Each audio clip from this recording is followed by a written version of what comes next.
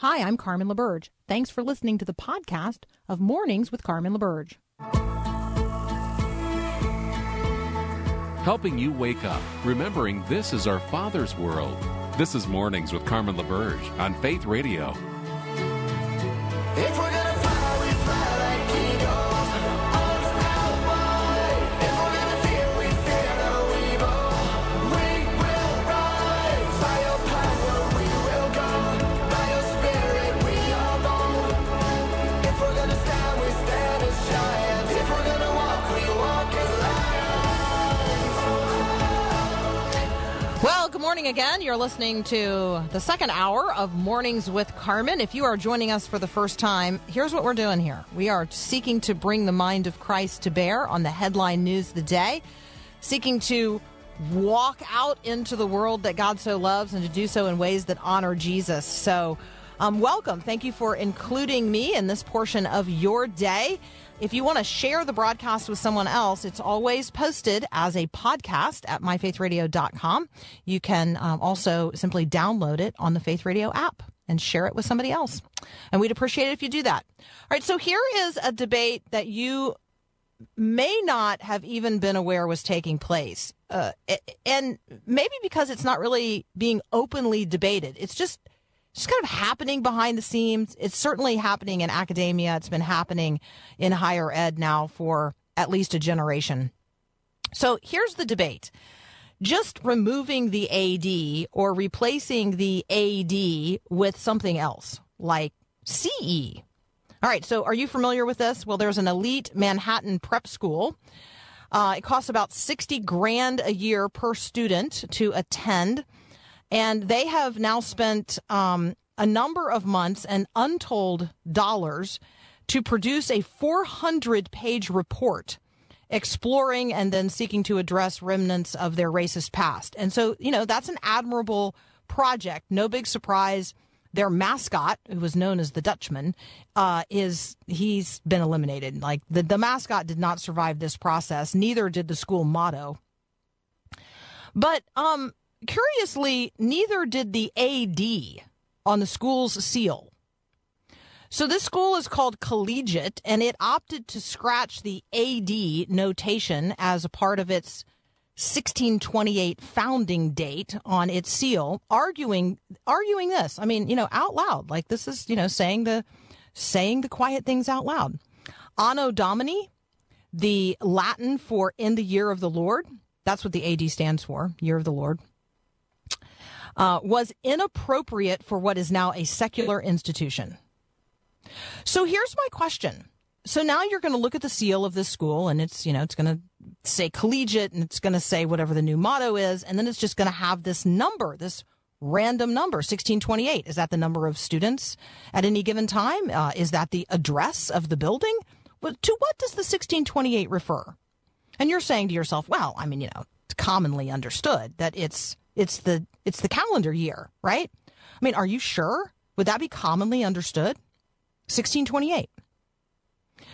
Today happens to be Chinese New Year or Lunar New Year. On the Chinese calendar, this is, by the way, the year of the tiger, the water tiger to be precise.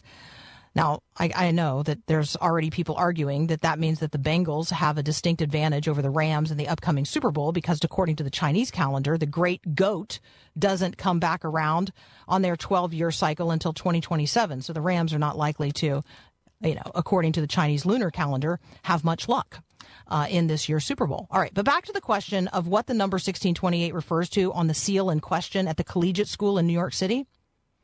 1628 refers to the year of the school's founding. It refers to a year, a specific point in time on something called the Gregorian calendar. Now, that Gregorian calendar is called Gregorian after Pope Gregory the 13th, who's the one who issued the papal bull in 1582 announcing calendar reforms for all of Christendom. It's hard to escape that it's a Christian calendar and that 1628 refers to the year of the Lord. I mean, there are other calendars. I mean, there's actually lots of other calendars. According to the Jewish calendar, we are now in the year 5782. According to the Chinese calendar, this is the year 4720. The Persians, the Hindus, the Aztecs, Islam, they all have different calendars. But here, along with the overwhelming majority of everyone else around the world, we follow the Christian or the Gregorian calendar, and we mark the years by the advent of Jesus Christ. Can you see how putting 1628 with no point of reference like AD leaves this like random number just hanging out there with no point of reference? Jesus is the reference point. Jesus is the one on whom the whole calendar hangs. It's to him that it points.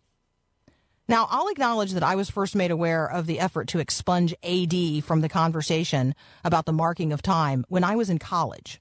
We were instructed to use BCE and CE to designate the common era from time before the common era, right? So BC became BCE. Instead of before Christ, it meant before the common era. And CE was to replace AD, and the CE was to refer to the common era, not the year of the Lord. But exactly where does the break fall between the common era and before the common era? Yeah, with Christ.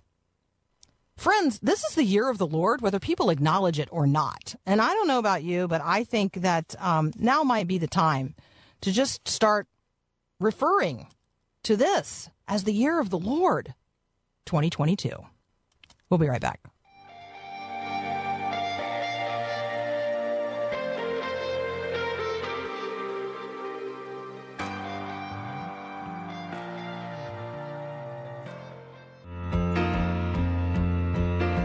Doctor, my eyes have seen the years and the slow parade of fears without crying. Dr. Brett Nix is back from the Christian Medical and Dental Association. Brett, good morning. Good morning, Carmen. Happy Tuesday. Happy Tuesday. All right, give us our little COVID checkup. All right, well, here's your checkup. My wife and my son are currently both positive. Oh. So it finally made it into the emergency medicine household, but my wife brought it in last week and shared it with my son. So recognize that in 2022, that is the gift that you don't want to share. Well, so I received the gift that no one wants as well a few weeks ago, and it's not a gift I had any intention of passing along to others, and I don't believe that I did. My isolation was pretty severe. But I will say, man, it is not something you want to get if you can figure out a way to avoid it. Yeah, that's the truth. So my daughter and I are doing the best we can to avoid that at all costs. But that leads us into where we are today, which for those who have been following the news, it's fascinating in the U.S. For those who are watching, there's a little bit of a reprieve, a little bit of a chance to take a big deep breath and notice that the 7-day averages have started to come down. And what does that mean? That means that the positivity rates that we're testing for, they're down about 30% on that rolling 7-day average. Now, recognize in the U.S., we're about 75 million cases since all this started, roughly just below about 900,000 deaths. And what we know as well is that when you get COVID, for those that have comorbid issues, those that have a tendency to get sicker, they're delayed in that process. They may have a positive rate, but then they lead a week or two later where they start having severe symptoms. And so we expect that we're going to have an increase in the death rate that follows, but that's a normal progression that we've been expecting. Many people have asked this simple question. So why is the U.S. different? Why is it that you're hearing in the media that, hey, just because we're seeing a rolling 7-day average, it's going to linger in the U.S. longer? And I want to challenge everybody to just close your eyes for a second and think about the map of the U.S. and how enormous it is in comparison to the countries that we're using it as a comparison to. Small countries in Europe that have high areas of pocket density, when you have a big spike, it drops off quickly. In the U.S., what do we see at first? We see it in the cities. And so once those cities have it, then it moves to the suburbs, and then eventually it triggers out into the rural spaces. So we have this tailing effect that we expect to see. Why are the numbers still going down? Because as we leave the cities, the urban areas, the population basis is lower. So those numbers trail off. But we're going to see this extending out for a little while yet, just as we see the transitions as we have before into the suburban and to the rural areas. And, that's expected with this rise and fall. But what are we excited about? We're excited that hopefully we're not going to see a tremendous change into a new variant. We've seen some small variants related to the current Omicron and some variants within that. But at this point in time, We're watching it, but nothing that looks like our transitions that we had from our initial into our Delta into our Omicron. Okay, so here's a listener question. Had a double dose vaccine, then also had COVID, and then there's the question about boosters every year. It's a great question. Yeah, one of the things that we anticipate being the case, and I think we talked about this a couple weeks ago, is when do we make this mindset change that, hey, we're going from a pandemic to an endemic, where we're going to see it in pockets at various times of the year? Is it going to stay around like we see with influenza on an annual basis? Is it going to have a pattern related to what we have seen with influenza, where it's typically more the fall, winter, spring months, and it cycles northern hemisphere, southern hemisphere? There's all these questions that we keep asking ourselves. And to answer the question that came across, that individual who has had 2 shots and then has had COVID has not just the immunity that is born out of the vaccine, but the body's immunity that is amazing in response to recognizing this. So that's really the best case scenario. Not that anybody wants to get it, but as far as being able to mount that. How long that will last? Now, the best that we would say is probably 9 months. So what does this coming fall look like for this individual? It's too early to tell. I would anticipate that we might be seeing, if we see this as an endemic piece, either rolled into our flu or in addition to our flu vaccine on a rolling basis. But again, time will tell. Interesting. All right, we're talking with Dr. Brett next. When we come back, we're going to have a conversation about hope for those with arthritis. So are you suffering with physical joint pain today?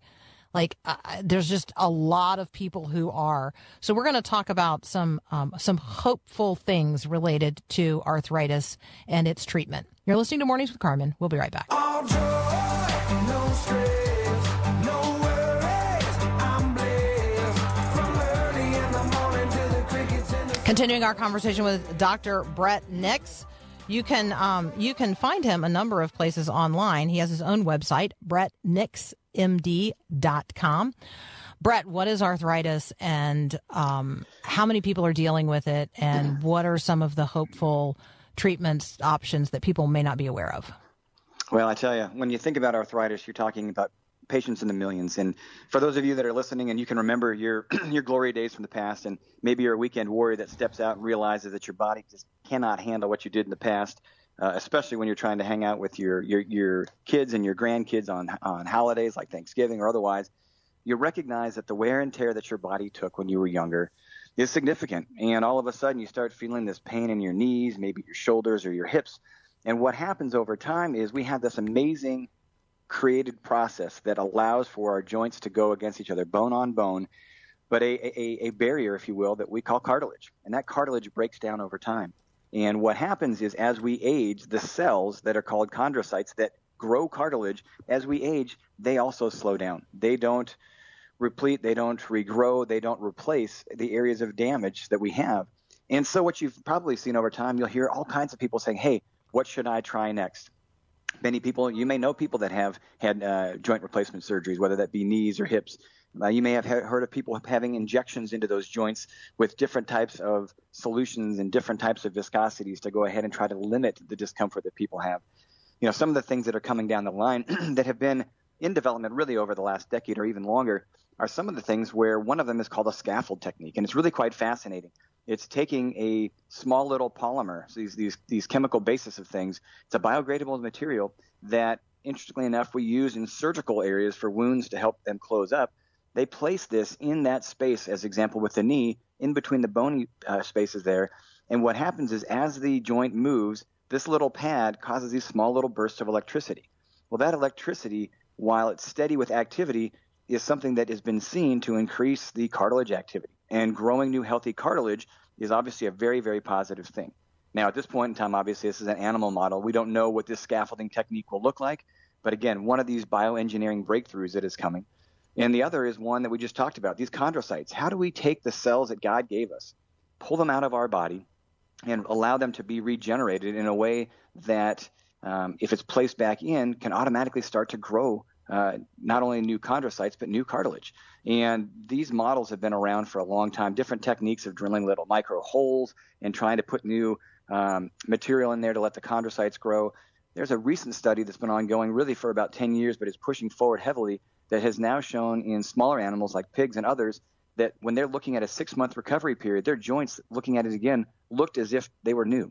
And so there are opportunities going forward, which gets into, the question, hey, will we get at some point away from having to go in and have a surgery that we have to cut out the bone and put in an artificial surface to allow this to go, versus using your own cells to go ahead and create the cartilage that has been wearing down over time? The simple questions, though, for all of us, what do I do now? The most important thing you can do is to maintain a level of activity. To ask yourself the difficult questions are, hey, if every step that I'm taking, I am doubling my impact, meaning my weight is heavier than it should be, maybe I need to address that, and that might mitigate some of the discomfort. Or if you don't have any discomfort, do that check and balance. How's my weight? How's my health? How's my activity? And keep those things in balance. So it's the time of year when kids are working on science projects. And there's a kid in my community who is working to 3D print a body part that could be used theoretically, to replace a joint. This whole, I just think this transplant, the transplant conversations that we've been having related to pig hearts and all kinds of other things, right? Or, human hybrid pig parts. I think that the 3D printer conversation is one that kind of got somewhere lost in all of that. And so I know it's not on our official list of things to talk about today, but it occurred to me as you're talking about, hey, at some point people often arrive at the point where they need to actually have a joint replaced.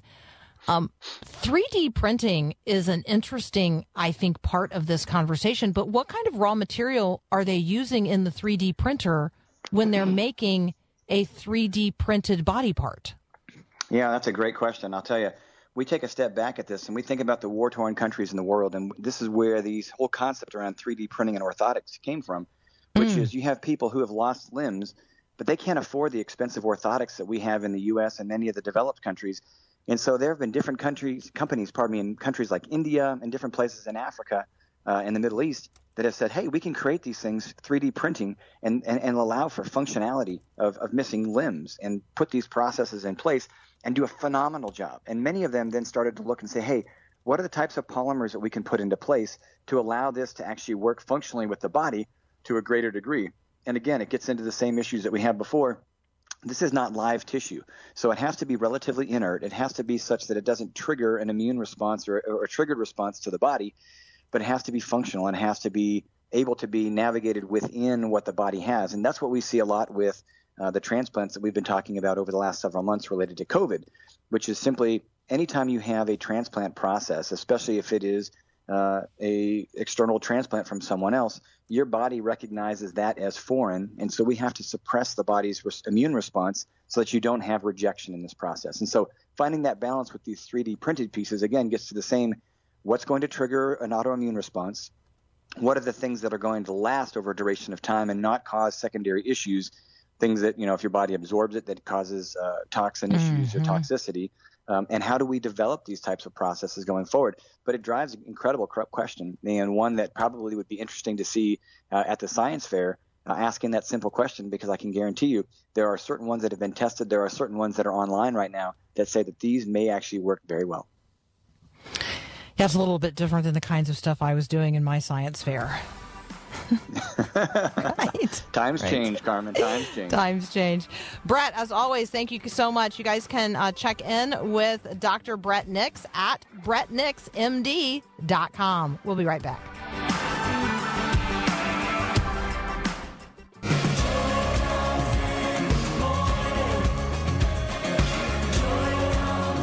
All right, briefly returning here to our conversation about the calendar. It is the 1st of February. I would invite you, if you have not already done so, to sign up to read the Bible with us this month. We are reading the book of Acts. Today is February 1, so we are reading Acts chapter 1. There's 28 days in February this year. Yep, February is the month with the moving target in terms of the date. Sometimes Lent starts during February, the 40 days in preparation for Easter. But this year, Lent begins on March the 2nd. So what else is going to go on in the month of February? So I pulled up a list.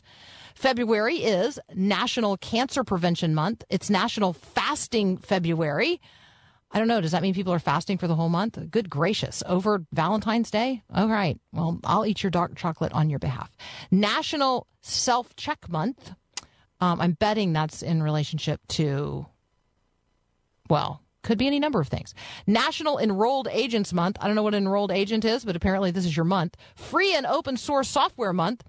American Heart Month, which, you know, creatively, since the heart is associated with Valentine's Day, the American Heart Association thought, hey, this would be a good month to have people aware of their hearts and heart health. It is an Affair to Remember month. It's Black History Month. It's Canned Food Month, and it's Creative Romance Month. It's also the Great American Pie Month. Who knew? National Bake for Your Family Fun Month. National Bird Feeding Month. You get the idea here, right? So, as we are thinking through the month of February, I want you to consider what you are going to do in preparation for your preparation for Easter. Because February is actually going to be the time during which we're going to prepare for Lent. We're going to get ready during February for the season of Lent, when we are going to intentionally prepare ourselves for the events of Holy Week and ultimately the crucifixion, death, and resurrection of Jesus the Christ. So the reason I say all of that is we're going to go ahead and get ready for Easter. That's right. I know that you're saying to yourself, which Carmen's a little ahead of the game today. No. We're going to go ahead and have a Jesus Easter conversation today. Barbara Rioch is up next.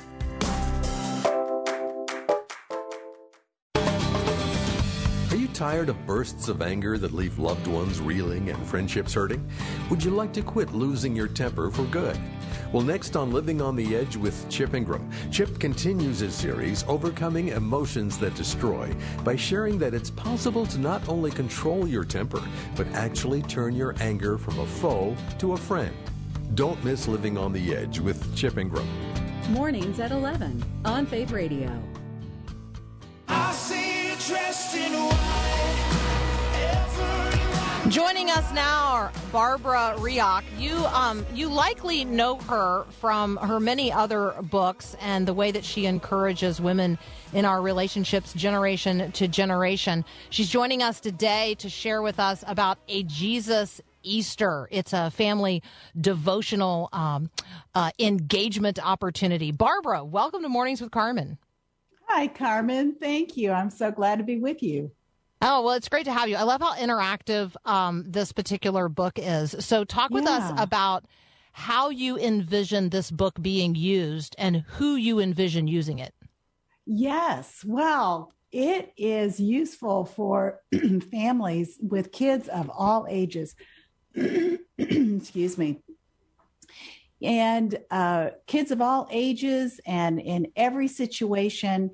It is just one of those helpful tools for families who really want to disciple their kids, but, just need some help in fulfilling those commands that God's given us in Deuteronomy 6 and Psalm 78. God wants families to disciple their kids. I think that's really one of the main joys and responsibilities that moms and dads have.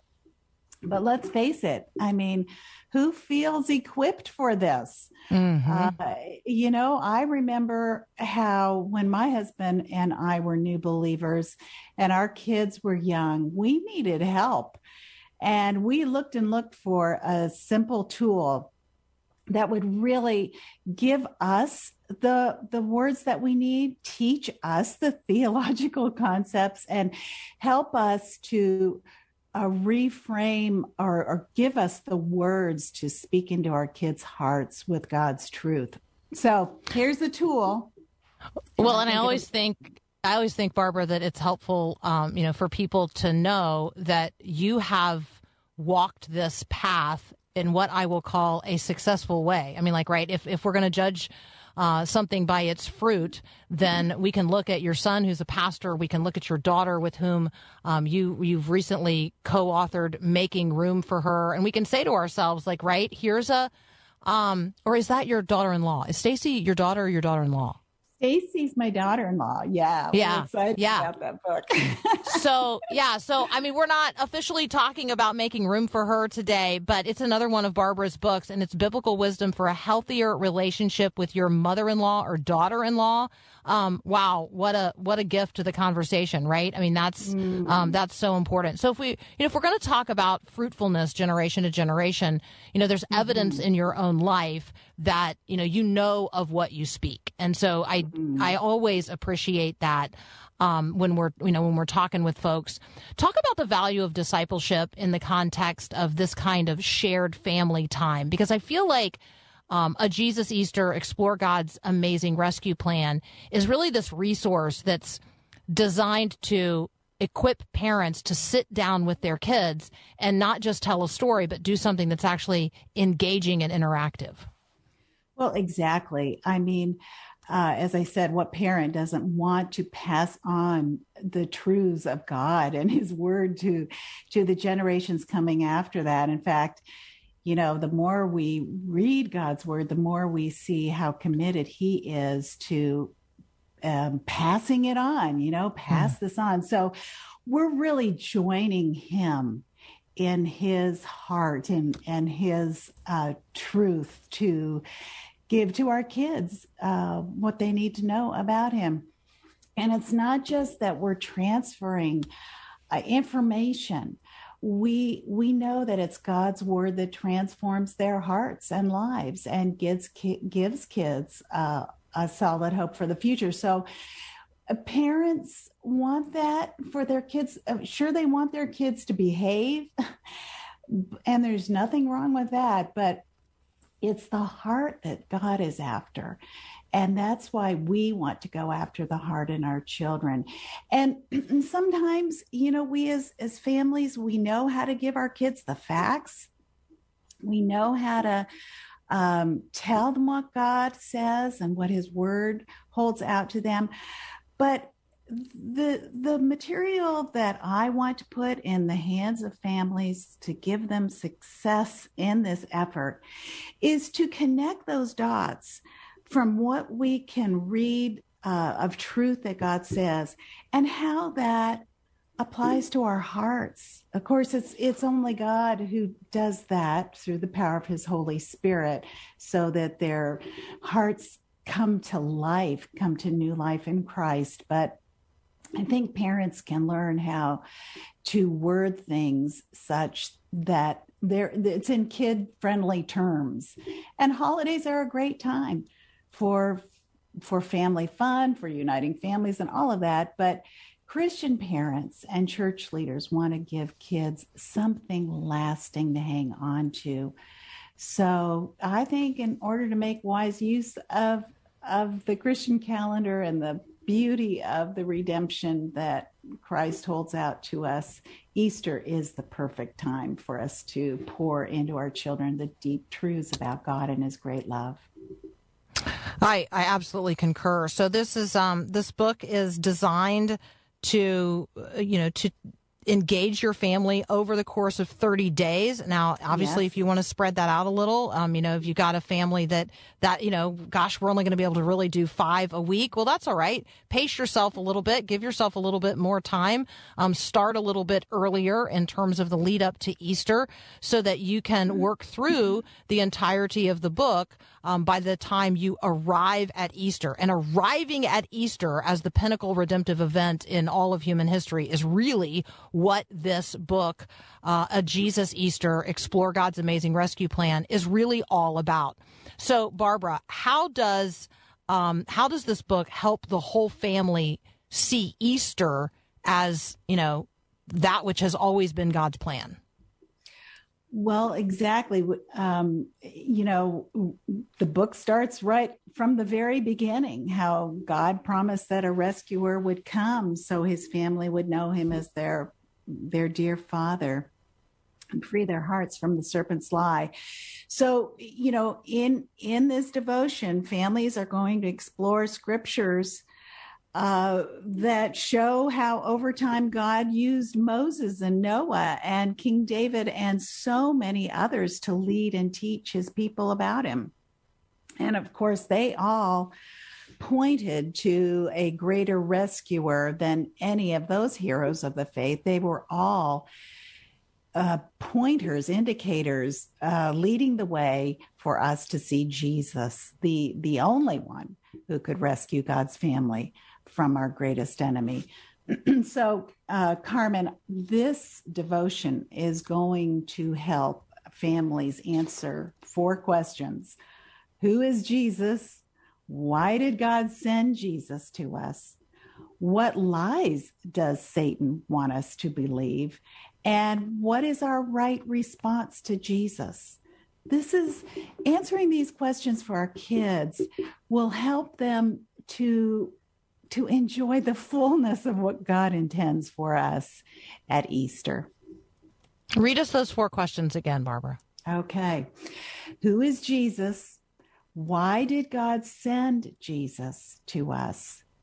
What lies does Satan want us to believe? And what is our right response to Jesus? I love that. It's so helpful.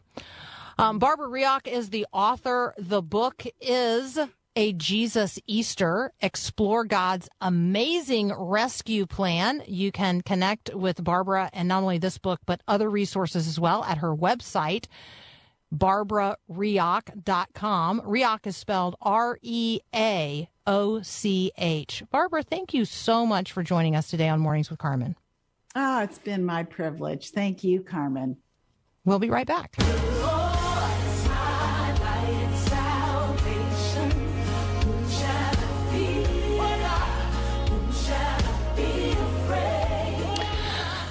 So this next story is one that I want to handle very, very carefully because it is about death by suicide. And so I want to acknowledge in advance that you may be feeling very desperate right now. And I want to affirm that life is a gift and that God is good and that whatever darkness you may be experiencing in this moment is not darker than the light of Christ. Give God the opportunity to shine light into the darkness. Recognize that he is very present and that he has a future filled with hope planned for you, even if it's one you can't see right now from where you are. So, Chelsea Christ is the person at the center of this conversation. Chelsea Christ was a Division I athlete. She earned a law degree and an MBA at Wake Forest University. She then became a civil litigation attorney doing pro bono work to reduce sentences for inmates who had not had fair representation in the process. She became Miss USA in 2019. She earned a top 10 spot in the Miss Universe competition. She then served as a correspondent for the entertainment news program Extra. And last Sunday, according to the police, she jumped from a Manhattan building and was pronounced dead at the scene. And yesterday, the medical examiner acknowledged that she died by suicide. She was 30 years old. The only note that she left that anyone is aware of is a post on her Instagram page that simply reads, "May this day bring you rest and peace." I don't know anything about Chelsea Christ's faith or lack thereof. I don't know anything about her mental health. I don't know anything other than what we have before us as a news item, that this beautiful, brilliant, accomplished, well-liked, well-loved 30-year-old woman took her own life. And her message, "May this day bring you rest and peace." I feel fairly confident that those who knew her personally and loved her feel no rest and no peace on this day. And I lift this conversation up so that you and I can be prepared for the conversations that we need to be having with others. If you've been wondering about how somebody else is doing, if they've disappeared from the conversation, if they have melted into the shadows, I want you to go as a person of light today, and I want you to shine in the darkness. Give them a glimmer of hope and a glimpse of goodness. Be the person who sends the text message and knocks on the door and says, "Are you okay? Are you okay? What can I do today to help you live in the light? Come out of the darkness. Let's watch the sunrise together." You and I read passages like that in Philippians chapter 4, and we acknowledge the goodness of God and the greatness of God, and we acknowledge that God is gentle and that in him we rejoice. And we also acknowledge that God is a God of peace, and he promises to be with us. And that in Christ we have the peace which passes all understanding, because Jesus is the very Prince of Peace, and he gives us that which we could never achieve on our own. Peace with God, which produces a peace within the self and ultimately peace in relationship with others. Like, that's how redemption works in the life of a believer. In Christ, we have peace with God, a peace we could not achieve for ourselves, a peace which passes all understanding. And it gives us a peace with ourselves and ultimately allows us to become people who sow peace in relationship with others in the world that God so loves. And so I want to invite you today, on a day that is certainly very difficult for the family of Chelsea Christ and her friends and others who have lost members of their family by suicide. I just want you to acknowledge that every time there's a story like this in the headlines, those who have lost a child or a spouse or a parent or a grandparent in this way, like it all comes back in a giant flood. So let's be gentle with one another today, and let's be people who sow peace, the very peace of Christ which passes all understanding. All right, one more headline here before we go today. I will just go ahead and confess to you that until a couple of nights ago, I had never heard about and certainly never heard the song "We Don't Talk About Bruno." But Eliana, who is my 18-year-old, popped into the room and said, "Hey, let it go. Let it go." Was that the song? Paul, help me out. That was from Frozen. Yeah. Yes, okay. So, but that was like the number one song for a really long time in terms of songs that had been played over and over and over now again. That you bring it up again, by the way, it's going through my head. Thank you very much. Let it go. Yeah, I know, I kept wanting to say let it snow, and that didn't sound right. Okay, so Let It Go has been displaced, replaced, usurped by We Don't Talk About Bruno. And so I dutifully did a little bit of research, not only verifying what she was telling me, but finding out that, in fact, the now hit song We Don't Talk About Bruno from the animated Disney movie Encanto is now the number one song on the Billboard 100 chart. Apparently, it is considered a very catchy tune, written by Lin-Manuel Miranda, whose music you would totally recognize. So there you go. We Don't Talk About Bruno had more than 34 million streams and gets like these little nods in pop culture if you're paying attention. You will see signs, no doubt, at the Super Bowl, and they may or may not say we don't talk about Bruno, but they'll say we don't talk about, and then somebody else's name will be in there, and that's obviously a nod to this song from this movie. And so it got me thinking, what are the things we don't talk about? Who are the characters we don't talk about? Who is the uncle in this case, Bruno, who is a little bit weird and a little bit wacky. And so we don't talk about them. The people or the person in your family that you prefer not to talk about. Is it you? Like, are you Bruno? That's what I got thinking, like, okay, so when my extended family gets together and I'm not there, am I the person they intentionally don't talk about? That's like totally possibly the case. So there you go. We don't talk about Bruno. Here's how it goes.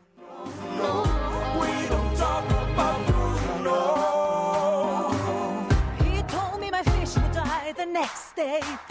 No. Told me I'd grow a gut, and just like he said, that my head would let it go, when I rise like the break of dawn, let it go.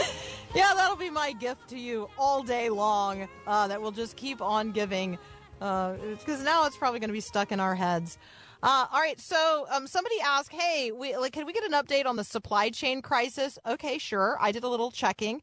There are apparently now 100 cargo ships sitting off the California coast in the supply chain mess that we continue to find ourselves in. They're waiting to unload goods. They are facing delays caused by, all kinds of worker shortages. And so, if you don't have the person on the other end to unload the truck, then even if the truck gets there, it's going to sit. And if you don't have enough people to drive the trucks, then the merchandise is just going to sit on the dock. And if the dock is full, you can't unload the next ship because, there you go. There's nowhere to put the stuff. So as a result, you have noted, as I have, prices at grocery stores and retailers rising due to increased costs of not only labor and fuel, but transportation and storage. And so all kinds of things going on, contributing to our ongoing supply chain challenges. One more international headline here for us to just be praying over this morning. I missed this headline over the weekend out of São Paulo, Brazil. Some 24 people died over the weekend due to heavy rain in the region, which triggered floods and mudslides. More than 1,500 families lost their homes, according to a statement released there. And so let's be praying for folks in Brazil as well, even as we pray for our sweet neighbors right here at home, still working to recover from a myriad of weather challenges. All right. Thank you so much for spending this time together today. I just love it. I appreciate that you include me in your day. Let's go be shiny today. Let's broadcast the light of Christ into the lives of those who do not yet know him or have forgotten just how good God is. Like maybe it's just a matter of reminding someone just how good God is on this day. Taste and see that the Lord is good, and help others to do so as well. Let's make Christ known as we go forth in his name. Have a great day. God bless. Thanks for listening to this podcast of Mornings with Carmen LaBerge from Faith Radio. If you haven't, you can subscribe to automatically receive the podcast through iTunes or the Google Play Music app. That way you never miss an episode. It's also available anytime at myfaithradio.com.